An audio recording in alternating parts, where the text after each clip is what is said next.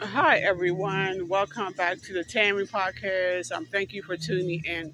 If you hear some music, if y'all hear some music in the background, currently my location. I'm sitting at the park, just in there having an open street where people ride their bikes, skateboards, scooters, or walk and have some beer or ice cream or whatever. It's just the streets are open for people to use them as they please and no traffic, no cars. But anyway, Bob Barker.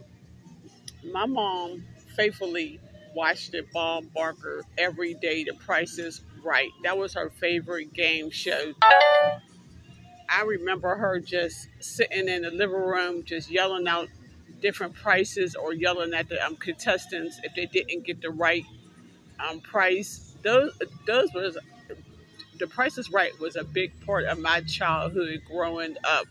Bob Barker was so funny, and he had like an ignorant side to him too. Like sneakily got smart with the contestants, and I was devastated when he left The Price is Right and what Drew Carey took over. I think The Price is Right still come on, but I haven't watched it since Bob Barker left The Price is Right, and my mom stopped watching it decades ago. But thank you, Bob Barker, for keeping us entertained, being a big part of my childhood.